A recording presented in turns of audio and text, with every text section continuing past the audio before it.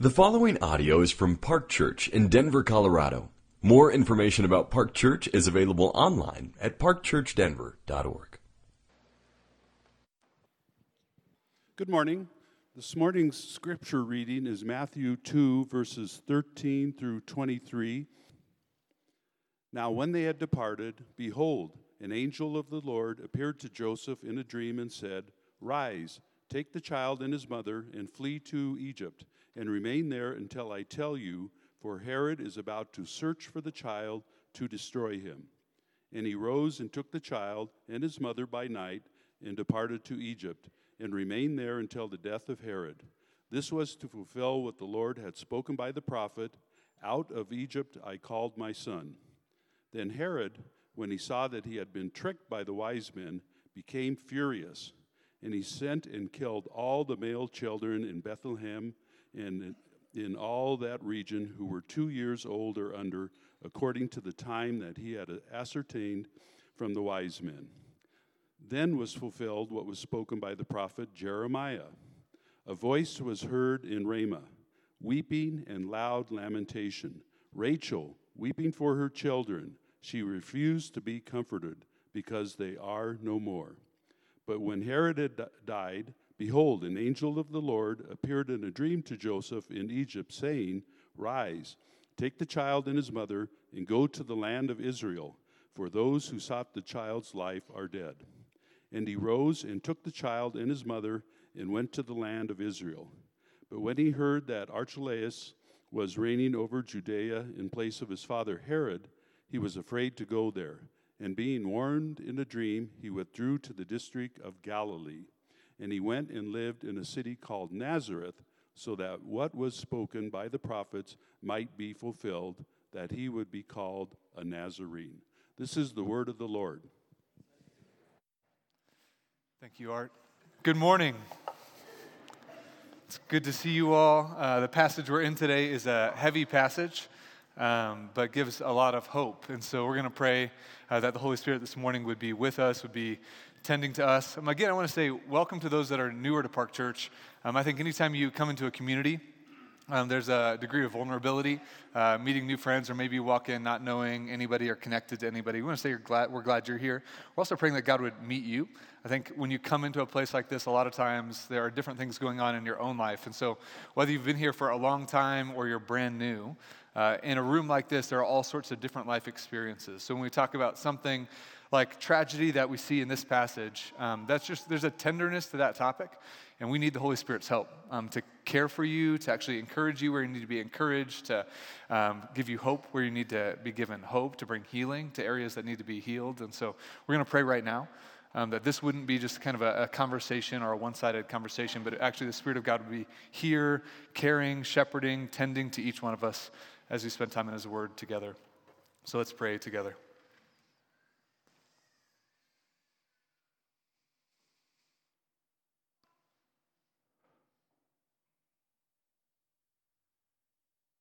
Jesus, you have promised that you're with us always, even all the way to the end of the age. And so we right now ask that you would wake us up, spiritually wake us up to that reality, that you are with us right now.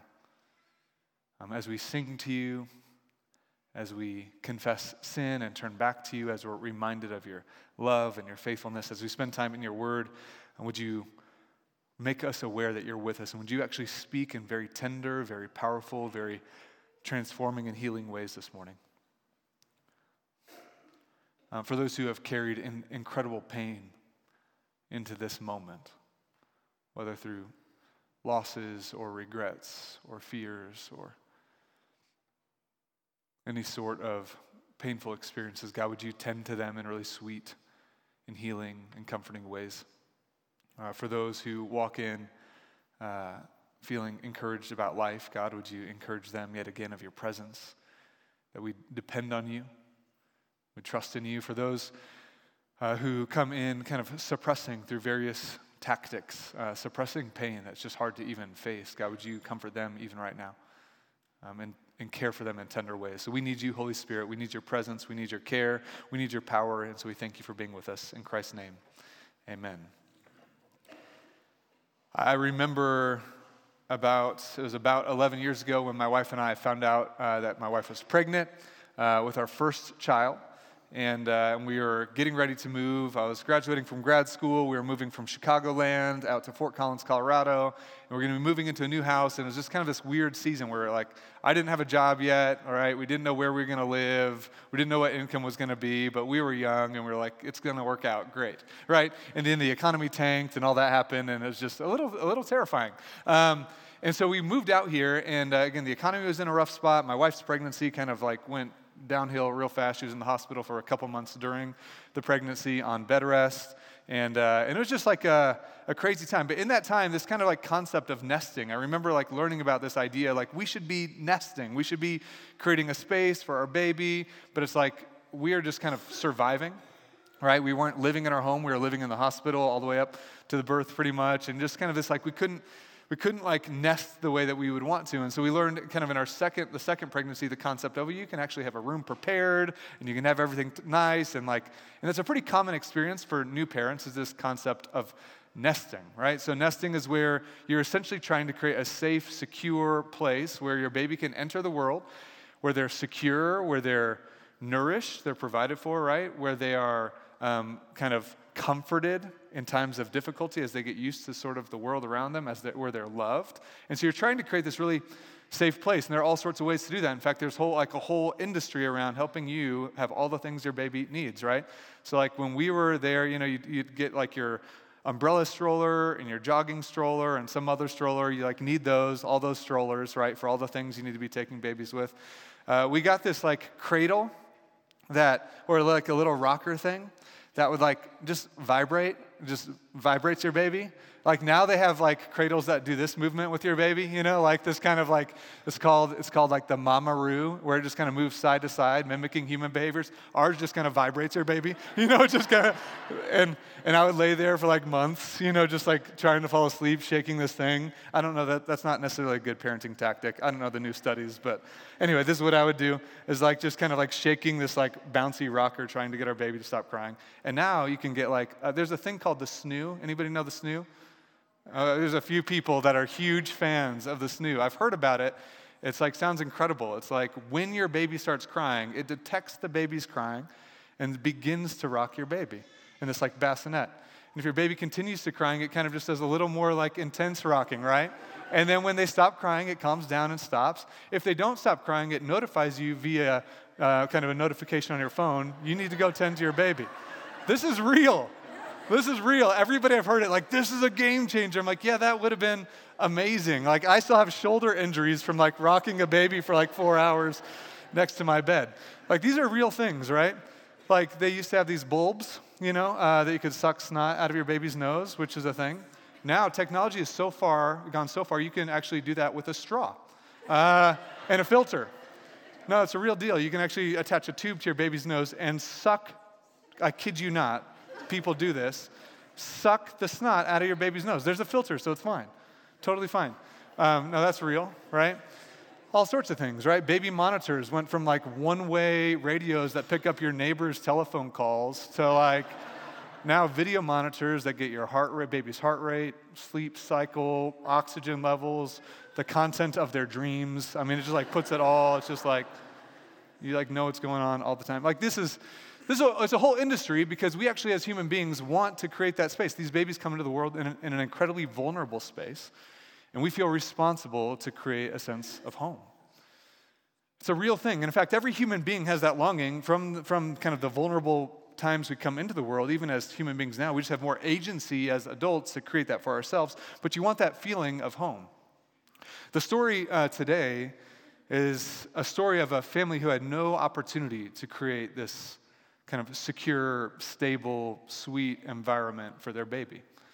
In fact, the entry of this baby into the world was full of trauma, full of incredible pain, incredible brokenness, incredible chaos.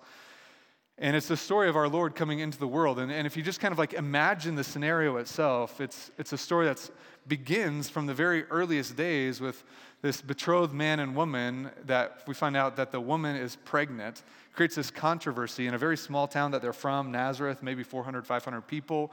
In Nazareth, there's this controversy surrounding it. There's this stigma and this shame, and then there's this like census because Caesar Augustus has decreed that people need to go back to their hometowns because he's going to take a census. So then you're displaced out of your home. You have to travel to Bethlehem, away from your home, away from your family. So now you're away from different things. You're going to kind of where your husband's family's from. You're away from your parents and your siblings and anybody else that would have cared for you. And much worse, even worse than that, like you actually are going into delivery before you've even found a place to stay. And so you're going to the inns and the hotels in the city, in this Bethlehem town, maybe 1,000 people in Bethlehem. You're going to like all these different inns or the few that might be there, and there's no room there for you. And so you end up in a stable. Like this is not kind of like, right, like your nice calming colors on the wall with this like beautiful kind of like simple kind of like design elements with a lot of comfort, and you got the kind of make sure you get the bumper around the crib so the baby doesn't, like it's not that. It's a little stall where animals feed, and this is where you're bringing this baby into the world. That night, some crazy shepherds that are kind of like, again, stigmatized in their society come in with this incredible sense that there's a significance to the baby's birth. And Mary and Joseph knew that. They knew there was a significance. And so you have this tension between the power of God coming and this like really beautiful moment of a baby entering in the world, and then pain and drama and controversy and discomfort and surrounding them. And then some days or weeks later, potentially, a group of traveling astrologers, we call them the Magi or the wise men, a group of them show up with this awareness that this baby has come into the world as king. And so you have to imagine just Joseph and Mary in this very bizarre experience of there's a significance and a glory. God has come down to earth in the form of a baby, and he's chosen them to like be the vehicles through which this incredible work of new creation is happening, this work of salvation, deliverance, and redemption. And at the same time, it's not attended with this sense of like everybody's excited and everybody's happy, and we had a baby shower, and people are there coming to greet us, and our parents are in the hospital, and like the newborn baby king has come, and you're the lucky ones that got to bring him into the world. No, that's not their situational experience at all. In fact, Jesus intervening in the world, coming into the world, taking on human flesh, was surrounded by, for even the family that was receiving him, brokenness and pain and trauma and tragedy. We expect when God intervenes to bring this sense of like just this euphoric, idyllic sense of like bliss and paradise, and that's just not what happens. God is intervening, and the intervening doesn't bring this immediate kind of resolution to all the trauma. In fact, it actually instigates and initiates a lot of controversy and pain into Joseph and Mary's experience in the world. Which brings us really to the heart of this passage, and I think the heart of like some of what we experience as humans that are learning to follow Jesus, or maybe you're learning about Jesus right now. We have this sense that when we meet Jesus, or Jesus meets us, or we kind of like begin this relationship with Jesus, that it ought to mean some sort of like situational like calmness, some sort of like provision and blessing, right? When we talk about we're trying to create home, we want this security, we want to be nourished, we want to be kind of comforted, we want to have this experience of being loved. And when Jesus comes to meet us in the world and the situations around us, that's often not what we experience. And then as Christians, we have this like basic sense that like, all right, I need forgiveness for my sins, or I want some security in heaven, or I want to like make sure I don't go to hell if that's real, because it feels kind of weird and it's kind of archaic, but it might be real, who knows? So like this helps, kind of that uncertainty. But there's this basic sense that when I meet Jesus, all my kind of dreams and aspirations and hopes that I have in the world, he should help those like come to fruition. He should help my life be solid and healthy and secure and happy and nice. And when that doesn't happen, we start to ask, where is God? What is he doing? Did he forget about me? Is he even real? When all throughout the narrative of the Bible's story, that's not what the intervention of God brings. In fact, the intervention of God does bring hope to the brokenness, but he's actually meeting us right in the midst of it, identifying with us in it, and giving us hope that there will be a day when he brings it all to restoration, which is what this passage is all about. Really at the heart of this passage is this powerful, powerful truth that Jesus meets us in our brokenness. He actually meets us in our brokenness to remind us that he's with us, to comfort us in our grief, and to give us hope of a future restoration. He's reminding us that he's with us. He's comforting us in our grief, and he's giving us this hope of this future restoration. And I think it's really important. In fact, it's like so crucial, especially in our culture, to kind of get your, not just your mental kind of faculties around this, but to get your whole heart around the reality that the world is marked by brokenness. Right? We all have this longing to feel at home, and I say at home not as a kind of like a physical geographical sense, but at a sort of like psychological, experiential sense of secure, loved, known, cared for, comforted. We have this longing, and the question we have to ask is where do you feel the brokenness of that longing? In your own life or in the world around you? And I want you to get really honest about that, because this passage brings us into some really incredible brokenness. And if you don't slow down to say, where do I actually feel that kind of brokenness in life? Relationally, emotionally, economically, you feel it in the world with our political systems and world crises and issues around us. You feel it in some sort of tension in your own life and your story and your inability to kind of feel at home. Where do you feel it? Where do you feel it? Because I think even today, Jesus wants to meet you right there. Right there. In it, to remind you, he sees you, he's paying attention, he's with you, he comforts us, and he gives us hope. And so what I want to do this morning is actually walk through these three movements in the passage that each end with this quote from the Old Testament. You would have heard when Art read the text, this was to fulfill, or then was fulfilled, or this was to fulfill what the prophet said. And we're going to kind of hone in on those points of what Matthew's trying to do to help us see something about God's presence in the midst of these tragedies that ought to give us hope. And so we'll start in this first section. I want you to look at the Bible. If you close it, you should open it back up. We're in chapter 2, verse 13. It says this. Now when they, Joseph and Mary, had departed, when they, the wise men, when these oriental men who had come from the east, these astrologers had departed, behold, an angel of the Lord appeared to Joseph in a dream and said, "Rise, take the child and his mother, and flee to Egypt, and remain there until I tell you. For Herod is about to search for the child to destroy him."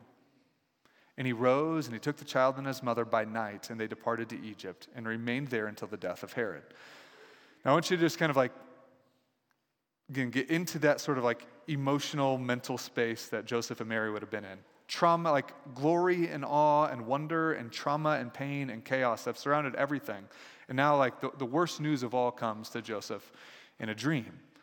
And in the dream, an angel of the Lord tells him that Herod, which we already know this from the story from the last section, but Joseph and Mary did not know this yet, that Herod, the king over Judea, had heard about the arrival of this supposed newborn king from these men who had come from the east with this news that there's a star that's risen. The star somehow represents some earthly correspondence, that this star, which is kind of out of the ordinary, is telling us that a new king has been born in this region. And they ask Herod, the presiding king, where he might be. And Herod, the king who liked his power and his kingdom and his influence and his comforts and all the things that his kingship afforded him, didn't feel like the arrival of a new king was good news. He actually felt it was a threat to his kingdom, and so in that sense of a threat to his kingdom, he gathers all these people to kind of ascertain where this child would be born. They find out it's going to be in Bethlehem, and because of his desire to maintain his power, maintain his kingdom, maintain his sense of like control over the events of Judea, he commissioned some people to search diligently for the child so that they could destroy him.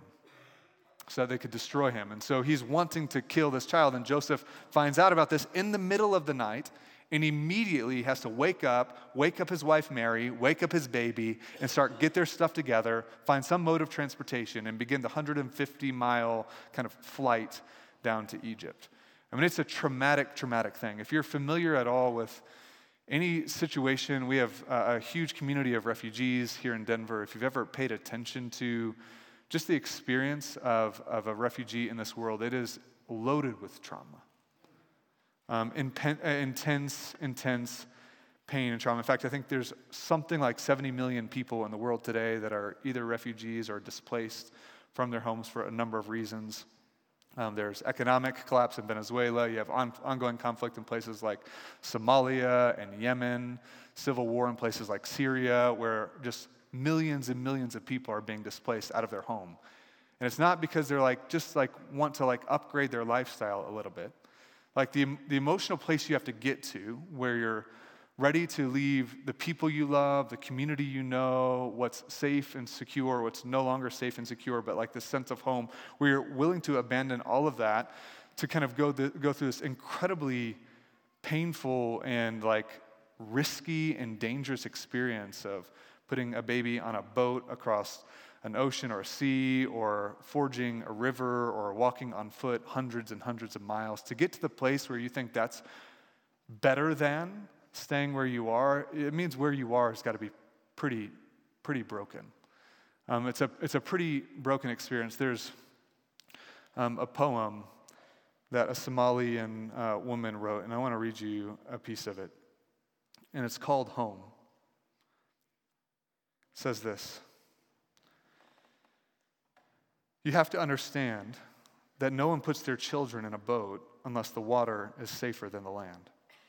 She goes on, "And no one would leave home unless home chased you to the shore, unless home told you to quicken your legs, leave your clothes behind, crawl through the desert, wade through the oceans, drown, save, be hungry, beg, forget pride. Your survival is more important. No one leaves home until home is a sweaty voice in your ears saying, 'Leave, run away from me now. I don't know what I've become, but I know that anywhere is safer than here.'" Jesus comes into the world, the King of the world, as a refugee,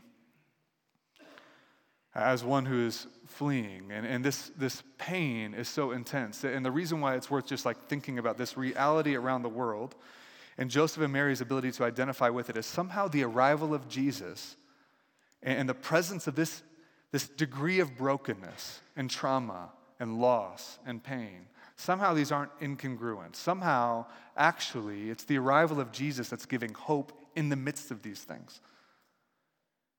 Giving incredible hope in the midst of incredible and inconceivable pain. And it's in the midst of this incredibly painful situation that Matthew actually writes this experience and this flight from Bethlehem down to Egypt was to fulfill what the Lord had spoken by the prophet. "Out of Egypt, I called my son." This quotation is coming from Hosea 11. I have to rein myself in. So all of my academic work was on the New Testament's use of the Old Testament, and so every time the New Testament quotes the Old Testament, I want to talk for 4 hours about that reference.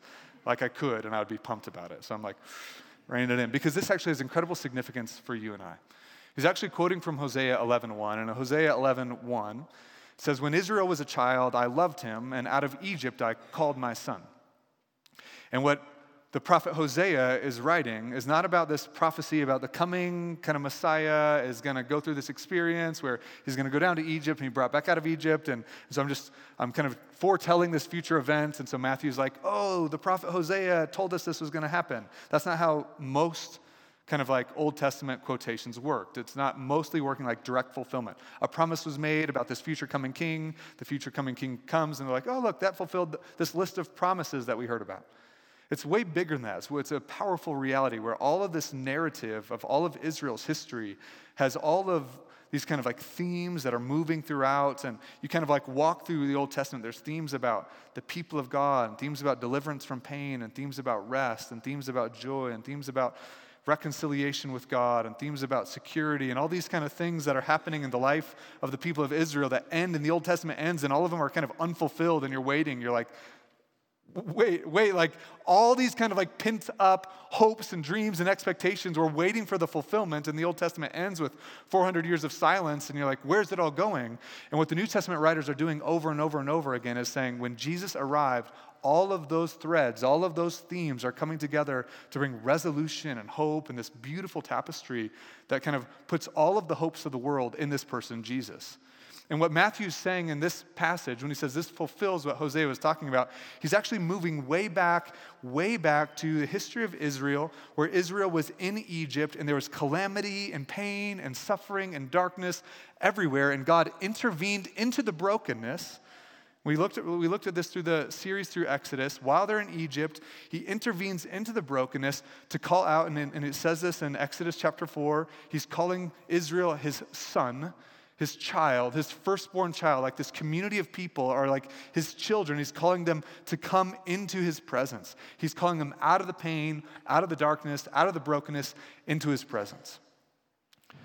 And then in Hosea, it says, though we came into his presence, we turned away again. It's like we went back to Egypt.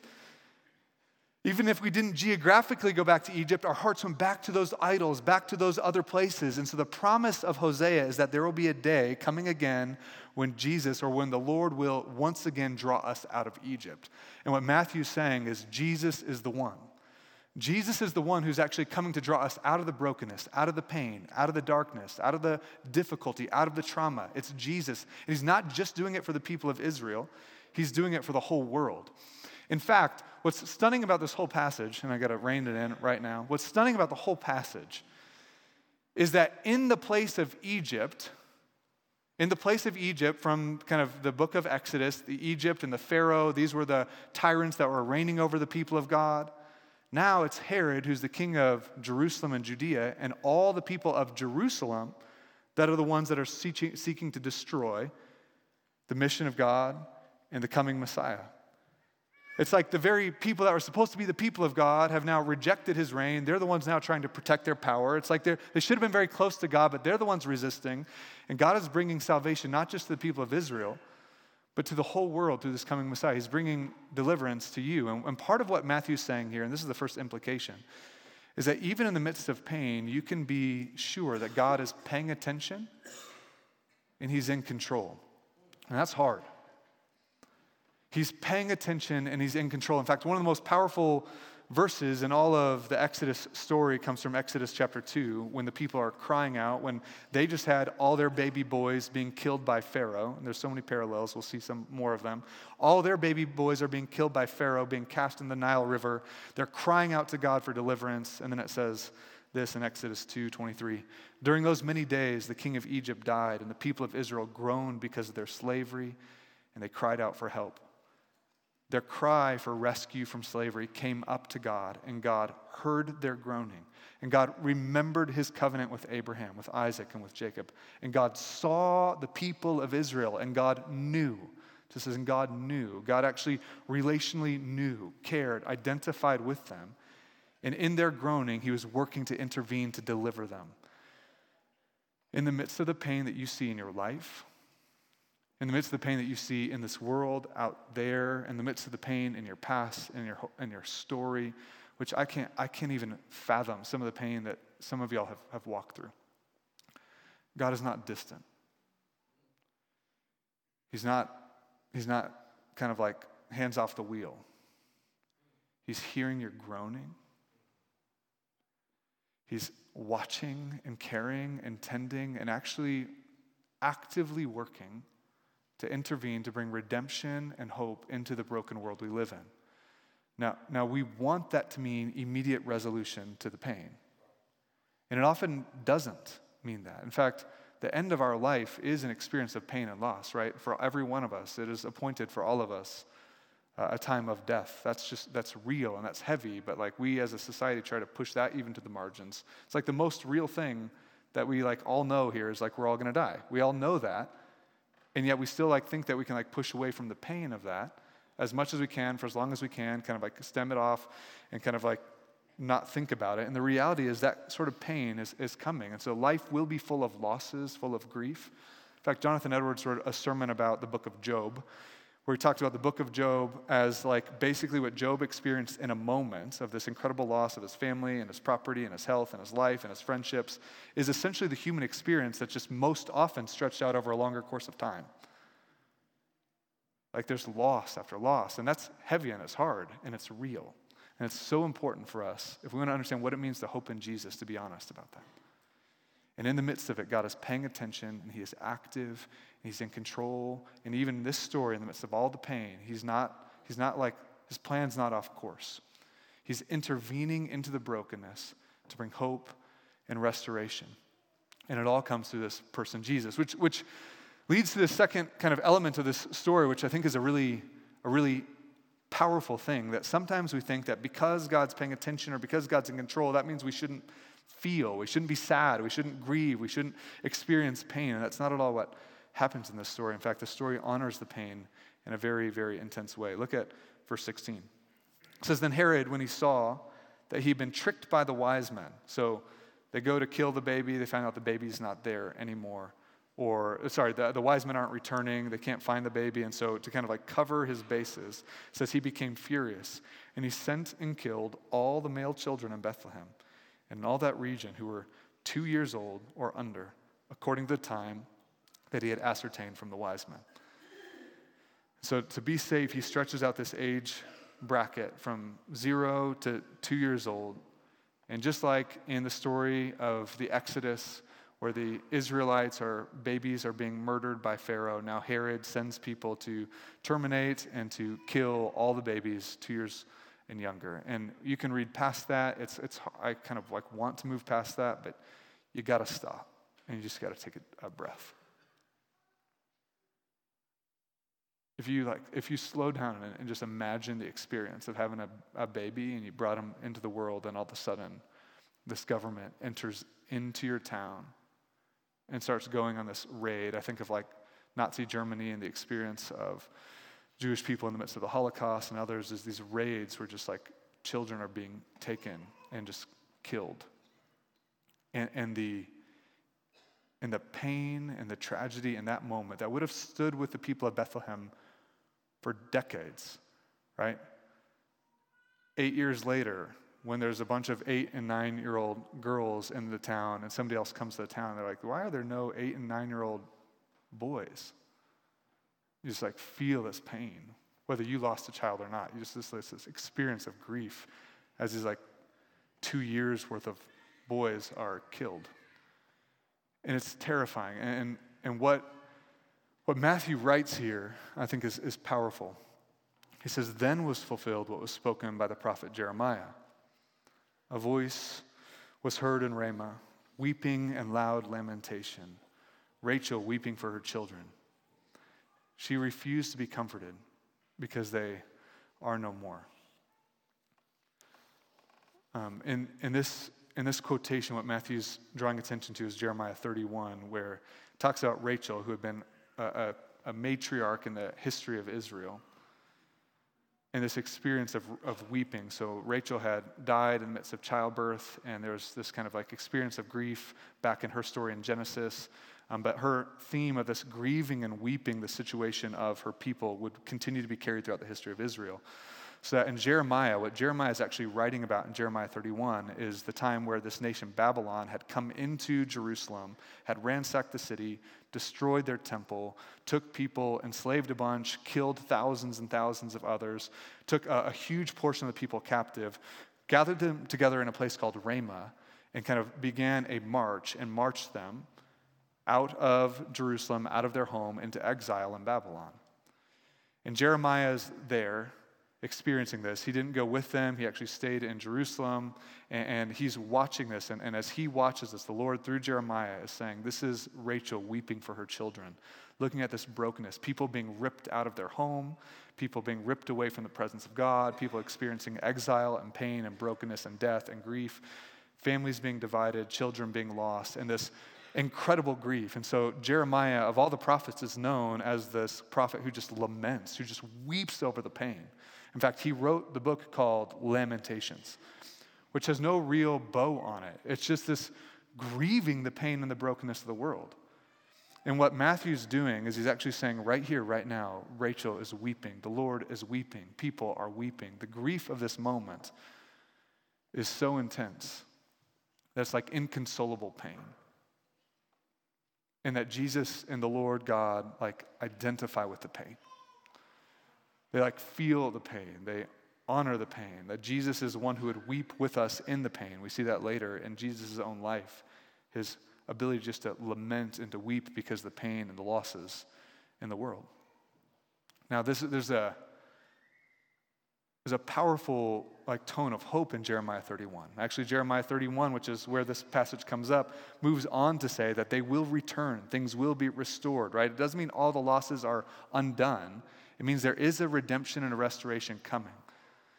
There's actually hope. And it's this experience of grief and hope that are supposed to be commingled together in this complex, like uncontrollable human experience. And to say for us, what does it mean for you to respond to the pain in the world? To actually respond, it's appropriate and healthy to respond with both grief and hope. For me, in my own story, I grew up in a home that's like, stuff happens was a phrase, not the exact phrase, but hard things happen.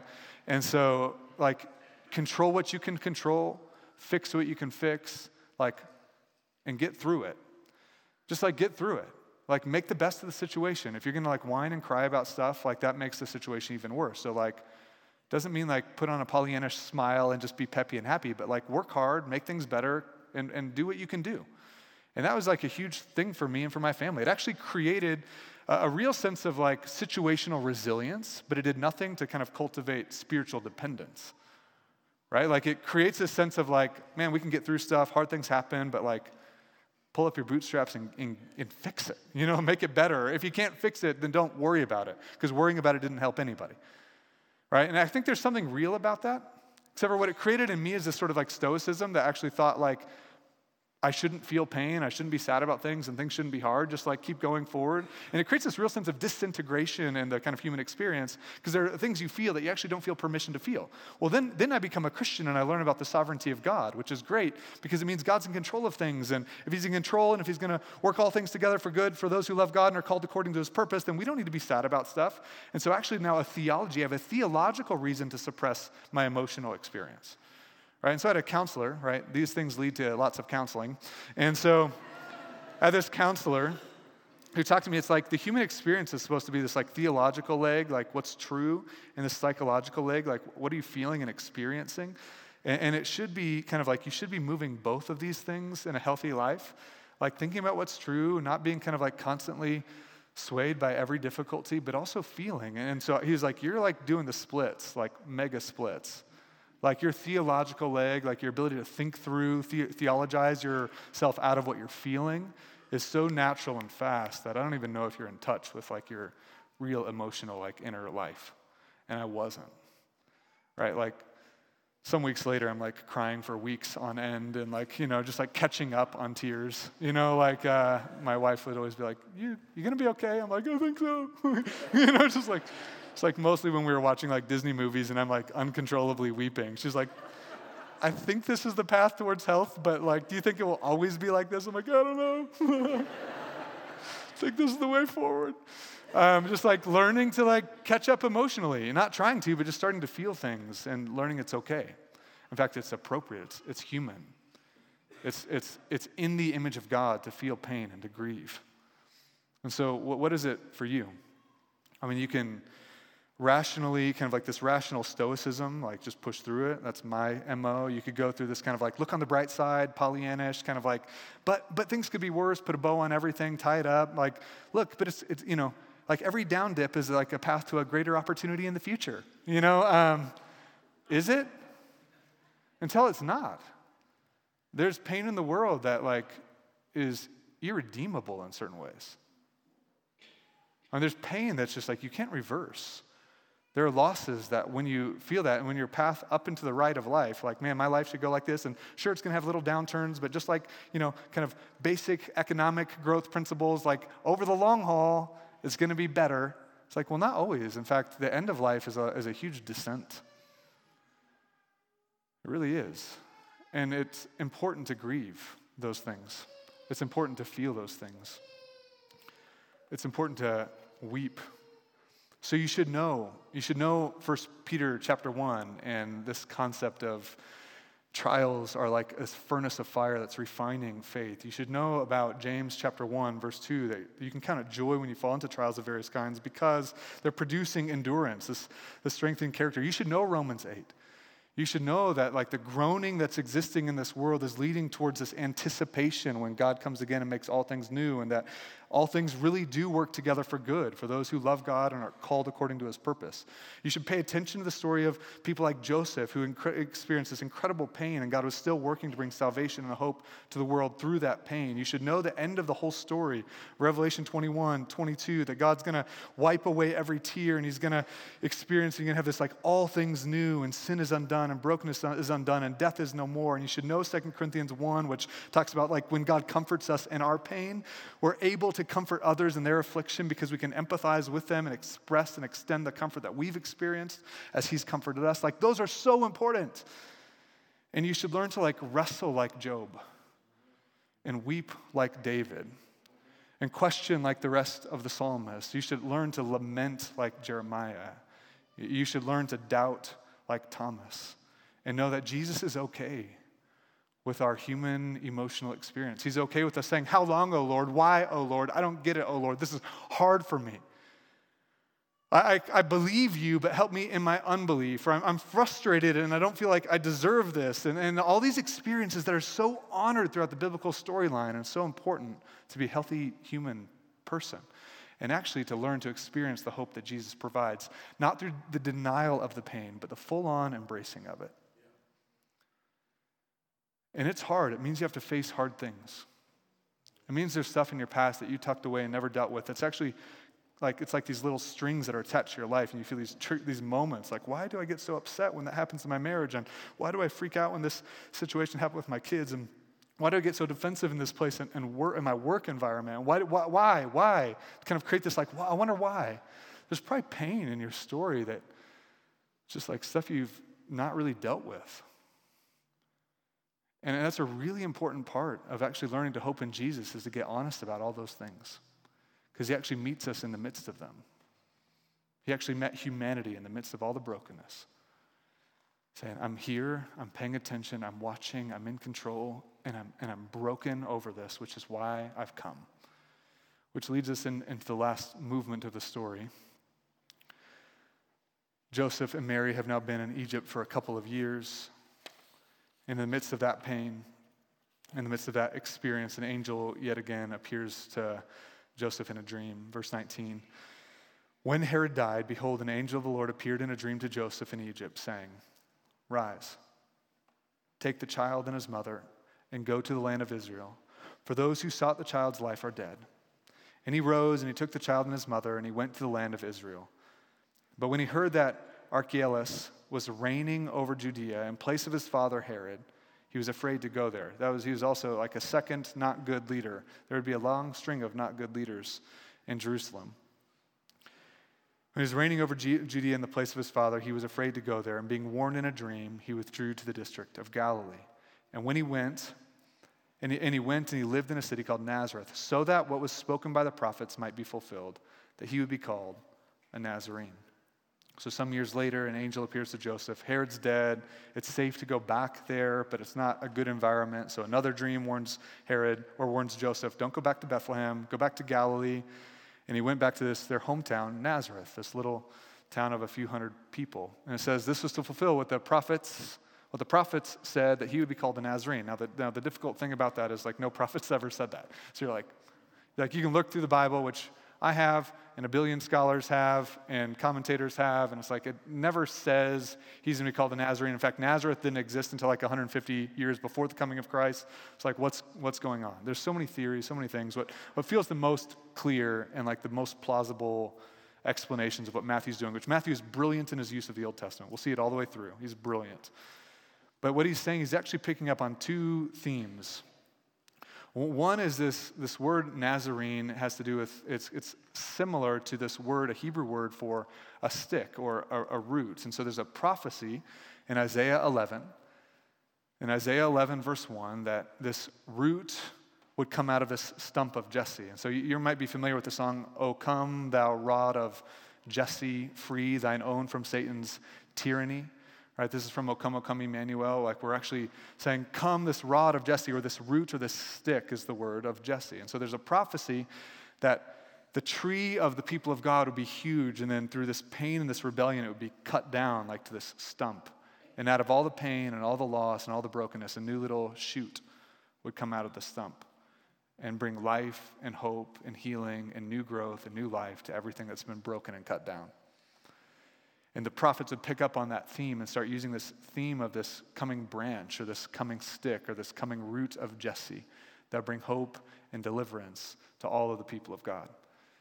And at one level, that word root is nazer, is saying, like Matthew's saying, this is the root, this is the shoot that's coming to give life to all that's been cut down and lost, to bring hope.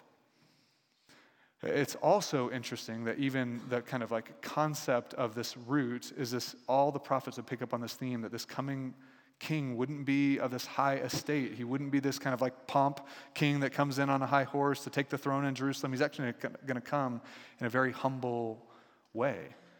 And so this idea of this stick kind of like root type fulfillment is like when he comes, he's coming as a servant. He's coming humble. He's coming into the brokenness. He's coming not to be above it all, but to engage in all of it, to be right there in the middle of all of it with you. And that theme would be picked up and carried on. So this town, Nazareth, which is even seen as this very podunk, small, kind of like hick town experience that was looked on pejoratively with everybody else. In fact, all society for the next 100 years would be like, call Christians Nazarenes, like Jesus of Nazareth, which was a totally pejorative term. They're like saying, like, these are people from nowhere, they mean nothing, they're inconsequential, they don't matter. And what they're saying is Jesus is going to come into that environment, which is something that's highlighted by the prophet Isaiah. And this is how Isaiah speaks of the sort of humility of this coming king. Who has believed what he's heard from us? And to whom has the arm of the Lord been revealed? For he, this coming servant, this coming king, grew up before him like a young plant and like a root out of dry ground. He had no form or majesty that we should look at him, no beauty that we should desire him. He was despised and rejected by men. He was a man of sorrows and acquainted with grief. And as one from whom men hide their faces, he was despised. And we esteemed him not. We called him things like a Nazarene. Surely he's borne our griefs. He's borne our griefs. He is carrying your pain. Yet we esteemed him stricken, smitten by God, and afflicted. But he was pierced for our transgressions. He was crushed for our iniquities. And upon him was the chastisement that brought us peace. And it's with his wounds, his pain, his trauma, his loss, his grief, his cross, his thorn, his piercing, his scourging, the abandonment he experienced from his friends, the pain he experienced with his family, the betrayal he experienced from a close friend, the injustice he experienced in the world, the false accusations and the rejection and the isolation, and ultimately the separation from God, the Father himself, all of his wounds that wounded people that have experienced trauma of all sorts of kinds that find healing. It's with his wounds we're healed. And this is the Jesus that's intervening right now. He identifies with you in the pain. He comforts you in your sorrow. He reminds you that he's paying attention and he sees you. And he's entered into the pain. He took and laid down his life on the cross, and he rose again on the third day to give us hope, incredible hope, that while you grieve, while you feel, while you pay attention to the world around you and the pain inside of you, Jesus is the one who gives you hope in the midst of all of it, that one day he will come again, and he will heal everything that's broken and make all things new. Let's pray.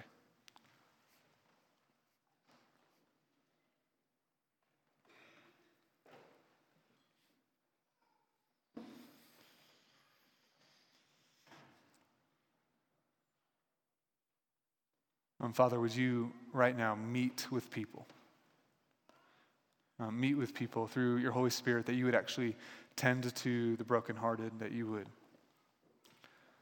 Those who feel, even just incredible pain, or those who feel like not sure that they want to even think about certain aspects of pain and loss in their own life. Would you, Jesus, very kindly, very tenderly, like a good shepherd, like a good physician, like a good counselor, meet with them right there, right now. Friends, I encourage you just to be honest with Jesus about where you feel sadness, where you feel pain, where you see pain that you don't feel. where you have doubts, where there's shame or guilt. Just to be honest with him and actually believe that Jesus entered into it all. He's not distant or callous. He sympathizes with us in all of our weaknesses and all of our calamities.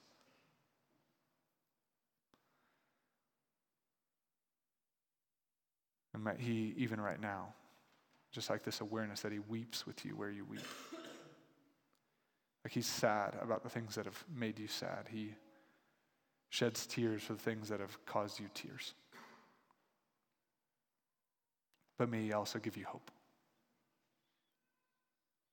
The story's not over.